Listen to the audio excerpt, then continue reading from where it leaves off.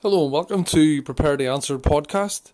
So good to have everyone tuned in today just to hear some thoughts on just how to answer people, answer skeptics, presenting evidence for Christianity. Do you ever just wish that you had information ready at hand? Do you ever just feel like, I just wish I could remember that information that I read? You'd read it somewhere and someone asks you a question about the age of the earth or about dinosaurs or about books of the Bible or something along them lines, and you just wish I could remember a handy phrase or something enabled me to answer them, because there's so much information in our heads, so much stuff we take in, and it's just hard to assimilate that information in a way that we can present that to people and that would again make sense. And again, it bugs me. I don't know about you, but it just bothers me sometimes. I can read so much but not actually remember. Along with presenting information here about why I believe Christianity is rational, reasonable, it's logical, it's consistent with nature, consistent with our life experiences, present evidences from many different areas. And whilst I want to do that, one of the things I really want to do with this teaching ministry is be able to give information that you can actually remember. So if we know all this stuff, but we fumble over our words all the time. Not that that's necessarily a horrendous thing, but if we're always fumbling over what to say, you can never recall what you've learned, it's quite frustrating. So, in other words, you often hear this thing about an elevator pitch. So if you're out and someone asks you about why you're a Christian or why you have hope, 1 Peter 3:15, the reason for the hope that you have, and you should be able to do it in what's called like an elevator pitch. So the time it takes to travel up an elevator, which usually, again, you're looking at maybe somewhere between 10 and 20 seconds, maybe slightly longer if you're in a rather large shopping mall. But again, being able to describe what you know, but in a handy little way. And let's be honest, it's hard to remember everything. So that's the goal of what I have on here. What I want to do through this teaching ministry is present evidence in a way that you're going to remember. As I did in a recent podcast on evidences on, doctrinal issues. I had acronyms for that. So what I'm going to do today is, this is key evidences for God in a memorable acronym. I have mentioned this many times before, but I don't think necessarily so much I've done a podcast on it of late, maybe other blogs and so on, but a handy acronym that's unforgettable to present the key evidences for God. And for me, this is about the 5 key evidences out of really 6 or 7. This is the 5 of them all together in a word that you will not forget. So believe me, you will not forget this word when it comes to belief in God and explaining rationally why you believe in God. And the acronym today is, and again, you've probably heard this from me before, maybe you haven't. The acronym is FAITH. So faith. The key evidences for God are all summed up in that word. Again, we're going to go into them in detail, but faith. So FAITH. And they all present the 5 key evidences for God that if you remember them, you've remembered enough. And again, the more details you know on them, obviously the better. But that's just 5 key evidences to help you out. You will not forget that word. Faith. So what the F stands for is first cause. So also known as a cosmological argument. You don't need to remember that. You just remember first cause. So how did the universe come to be? One of the key areas of belief in God that makes a belief in an intelligent designer logical is the sheer fact that we stand on an earth as part of a universe that exists at all. And where did all that come from? Where did the matter come from? You might be able to explain it, and actually, to be honest, I believe the Big Bang is a good explanation. But who caused the Big Bang? Where did that come from? Where did all the material come from at that particular point in time? So first cause, what caused everything? It's okay to be told how it came about, but what caused it to come about? If something begins to exist, then it has to have a cause. It's a scientific principle. If something begins to exist, it must have been caused. It can't be cause itself, and it can't, it has to be caused by something else outside of itself. So first cause, again, first piece of evidence against cosmological argument. You can look into this.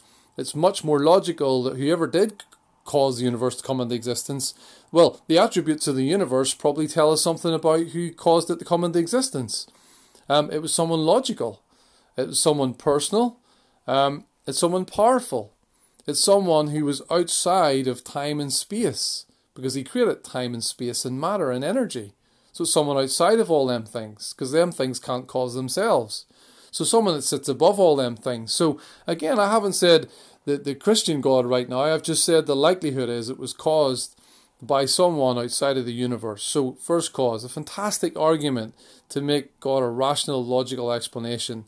And that's F in the faith acronym.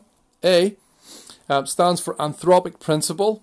And again, what that's all about is the fine-tuning of the universe. Anthropic principle, all about the fine-tuning of the universe. So again, another really incredible piece of evidences to describe why God, again, is a much more logical explanation. Fine-tuning, what do I mean? Well, there's many, many examples of the anthropic principle. One of them would be atmospheric gases. So we just have the right amount of oxygen and carbon dioxide in our atmosphere for us to survive. It's just the perfect amount of oxygen that we need, about 18%. Also, we have, the expansion rate of the universe, also known as the cosmological constant. It's probably the most astounding one of all, actually, the rate of expansion of the universe. Not only just at the moment that the universe is expanding, which showed the fact that the universe hasn't always been here, but also the rate of expansion at the beginning of time. The parameters that were involved there are actually quite scary. The amount of production of matter and antimatter at just the right levels to cause the universe to be able to exist. It's quite astonishing, even way beyond me, I have to say. But the other one is gravity. So we've just got the perfect amount of gravity to keep us fixed on the Earth, to make things coalesce at the beginning of the universe, but not too much that things implode. So again, this is the anthropic principle. I've mentioned maybe 3 there. As I said, there's many, many, many more that you can look into. So that's A, anthropic principle. And we go on to I of our faith acronym. I stands for injustice. And if without injustice, we can't have justice. So this is the moral argument. An incredible argument to point towards our God. I.e., what do we mean by that? Well, we mean that we all have a sense of morality in us. We all believe there's such a thing as right and wrong. People will say, yeah, well, but that's just environmental or cultural yeah, I mean, we all, the key bit about morality is that we all hold each other to a standard. So we don't act as if our morality is subjective. If someone skips us in a queue, we say something. If we see someone abusing an old lady out in the street, or a child, or anyone for that matter, we do something. If someone cuts us up in traffic, as you see someone bullying someone else, you do something, and not only that, but you tell them that they're doing the wrong thing. It's injustice. We are all aware of the sense of injustice. Without justice, there is no injustice. Without, as C.S. Lewis said, there can't be a crooked line if there's no such thing as a straight line. If there's no such thing as an objective morality outside of us, objective, then we've nothing to attest. We've nothing to point to when we give off about someone acting a certain way. It's just they could just turn around and say, well, you just your own opinion that beating people up's wrong. It's your own opinion that skipping the queue's wrong, that stealing my dinner's wrong. Try telling people that one. Clearly that's not going to happen. So this is injustice, the moral argument. The next one, so it's F-A-I, injustice. And next one is T. It stands for testimony. So this is the testimony of literally millions of people over the world who've all claimed to have incredible experiences where their lives have been transformed. Now we can look to the characters in the Bible, some of the most incredible experiences you'll hear of. People like Paul, people like James, the brother of Jesus, and many others that establish well the evidence for the resurrection, in fact. But testimony have changed lives, like my life, like millions of other people out there, like hundreds of people you'll meet on the street that have had lives transformed. This is more anecdotal evidence, it's not necessarily objective, but the volume of it, the details that people give, the fact that they can do things that were never accomplished by any other means, except this experience with what they believe to be something otherworldly. And we all can testify. In fact, you talk to people today, all people say initially, yeah, I don't believe in God anymore, but you know what, I do believe there's something out there. And I'm like, well, what is that? Well, I don't know. I'm like, well, why are you so averse to belief in an intelligent designer? You know there's something more out there. I spoke to someone on the street, sharing my faith there last week. He started off by saying that he's not sure, he may be an atheist, he's not sure. By the end of the conversation, this schooled guy that goes to university, he looks like a professor to be honest, admitted to me that he thinks he believes in aliens. So we started out the conversation believing that God wasn't likely, and I thought it was going to be one of them conversations where your belief in a designer gets mocked, and it turned out he believes in aliens. I was like, I didn't mock that, but it was an interesting diversion in the conversation. But again, we had quite an interesting conversation. But testimony, the power of testimony, the power of changed lives. So FAIT, we're going next. It's going to be H, of course. H stands for history. And this is a multifaceted part of the evidence. So history stands for history of the Gospels, the history of Jesus in terms of the resurrection. This points to many different pieces of evidence, but it's an historically based religion. Christianity is based on history. All the points of the Bible and history all go together as one. There's nothing that stands against it. It's a historical document. Read Acts, you read the book of Luke, you look at Luke the doctor, investigated things for himself. From an investigatory point of view, it wasn't based on subjective feelings, it was based on lots of historical details. And again, one of my favourite ones that's coming up time and time again at the moment, and I will share on this more in the future, is the history of the resurrection. So the resurrection is as evidence that points towards God. It's one of the most incredible, or points towards, again, just the idea of Jesus being who he claimed to be. The history of the resurrection is one of the most incredibly objective, verifiable pieces of evidence that someone can go to. So again, this is faith. Again, this is easy to remember. You may not remember all the details I just gave there now, and it may be the first time you've heard some of these things, but nonetheless, it's F stands for first cause, the cause of the universe. A stands for anthropic principle, the fine-tuning of the universe. I stands for injustice, justice, moral argument. T stands for testimony, the evidence of changed lives.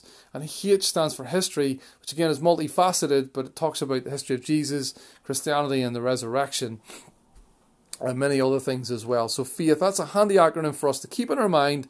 And look, there's 5 key pieces of evidence here, and it's only 5 among many that from us would point towards the idea that God is a more logical explanation for this universe than to say that there's not. And again, that could breed further conversation. So just to say, if you want to go on and I want to get in the habit of listening to a blog during the week, in the habit of pointing out further resources. But in the meantime, I'll point you towards my own blog, which is www.preparetoanswer.wordpress.com. So www.preparetoanswer.wordpress.com. Please go on there. Send any comments you have on my blog.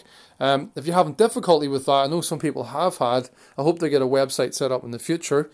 But if you want to go on to Facebook, so just prepare the answer into Facebook, or Pursuit of Truth. Actually, I must double check. I've got 2 different ones there. But again, you can just drop any comments, any likes, anything you would like to see covered, any questions on this material, any questions you have about the Bible or objections you've heard.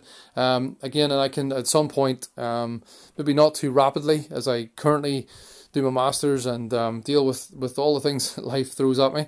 But again, just to answer some of these queries. I've recently been refreshed myself just by being on the street. I'm currently studying with someone, the Bible with someone, and we've reached one of the studies where we look at our life and our conscience and sin and really what Jesus came to do. So I hope that whatever I can do can help us be out there practically talking to people. There's no point keeping information to ourselves. There's no point keeping good news, the gospel, so to speak, to ourselves, and it's completely wasted. We've got to get out there with the good news and share it. So please, if you have any thoughts on today, if this is any help to you, if there's anything else you'd like to hear, please drop me a line. Please drop a comment or whatever you can. You can find a way to get through to me. Many thanks for listening today. I'll be back again with you soon.